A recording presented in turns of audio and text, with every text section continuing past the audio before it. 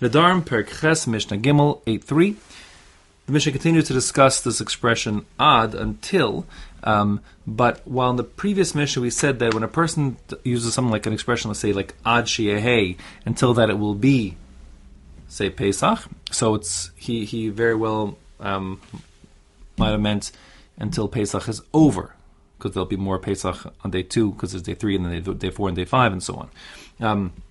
That being the case, it includes the whole of Pesach, but that's because it has a Zman Kavua. The time for Pesach is fixed, and everyone knows at the way before Pesach when Pesach will be, so therefore when they made the commitment to the Neder, it's clear in their mind what was going on.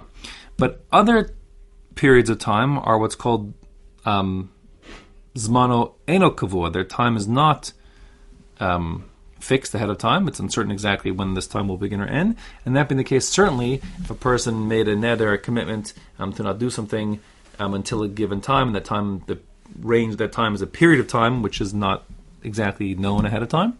So therefore, he must have meant just till the first part, till it arrives. So that's the Mishnah's point here. It says inside, for example, if a person takes a neder not to eat cream cheese, ad ha-katsir, ad ha-batsir, ad ha-masik, until the various harvesting seasons. Katsir is the verb used for harvesting grain. Batsir is the verb used for harvesting grapes. Masik, the verb used for harvesting olives. So then, Eno asar ela ad sheagia. The restriction that he effected through the neder only continue until the beginning of that period, the beginning of the harvest of whatever he was referring to.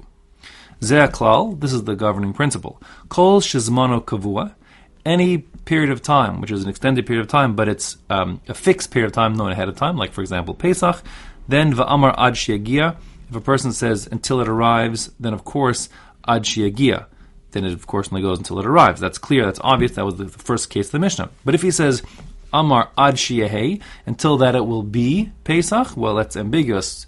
So then it will be Pesach not just on the first day, but also the second and third day, etc. So therefore, asar ad sheyetze, he has to be strict until the end of that period of time, because it's zmana kavua. The person when he made the neder might have meant till the end. But v'chol she'ein zmana kavua, any period of time where it's not in advance defined when it will be, it depends when the harvesting season will be. That depends on lots of questions.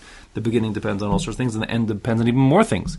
Therefore, bein amar ad sheyehei, Ben Amar Ad Sheagia. It doesn't make a difference whether the person says until that it will be the harvest season, or he says until the harvest season arrives. It doesn't make a difference. Eno Asar Ella Ad Sheagia. The restriction only persists until the harvest season arrives, because certainly he didn't mean when it ends. He had no idea when it would end, and therefore he wouldn't have said it like that, such an expression. If it would have meant specifically till the harvest season is over, he would have said exactly what he meant.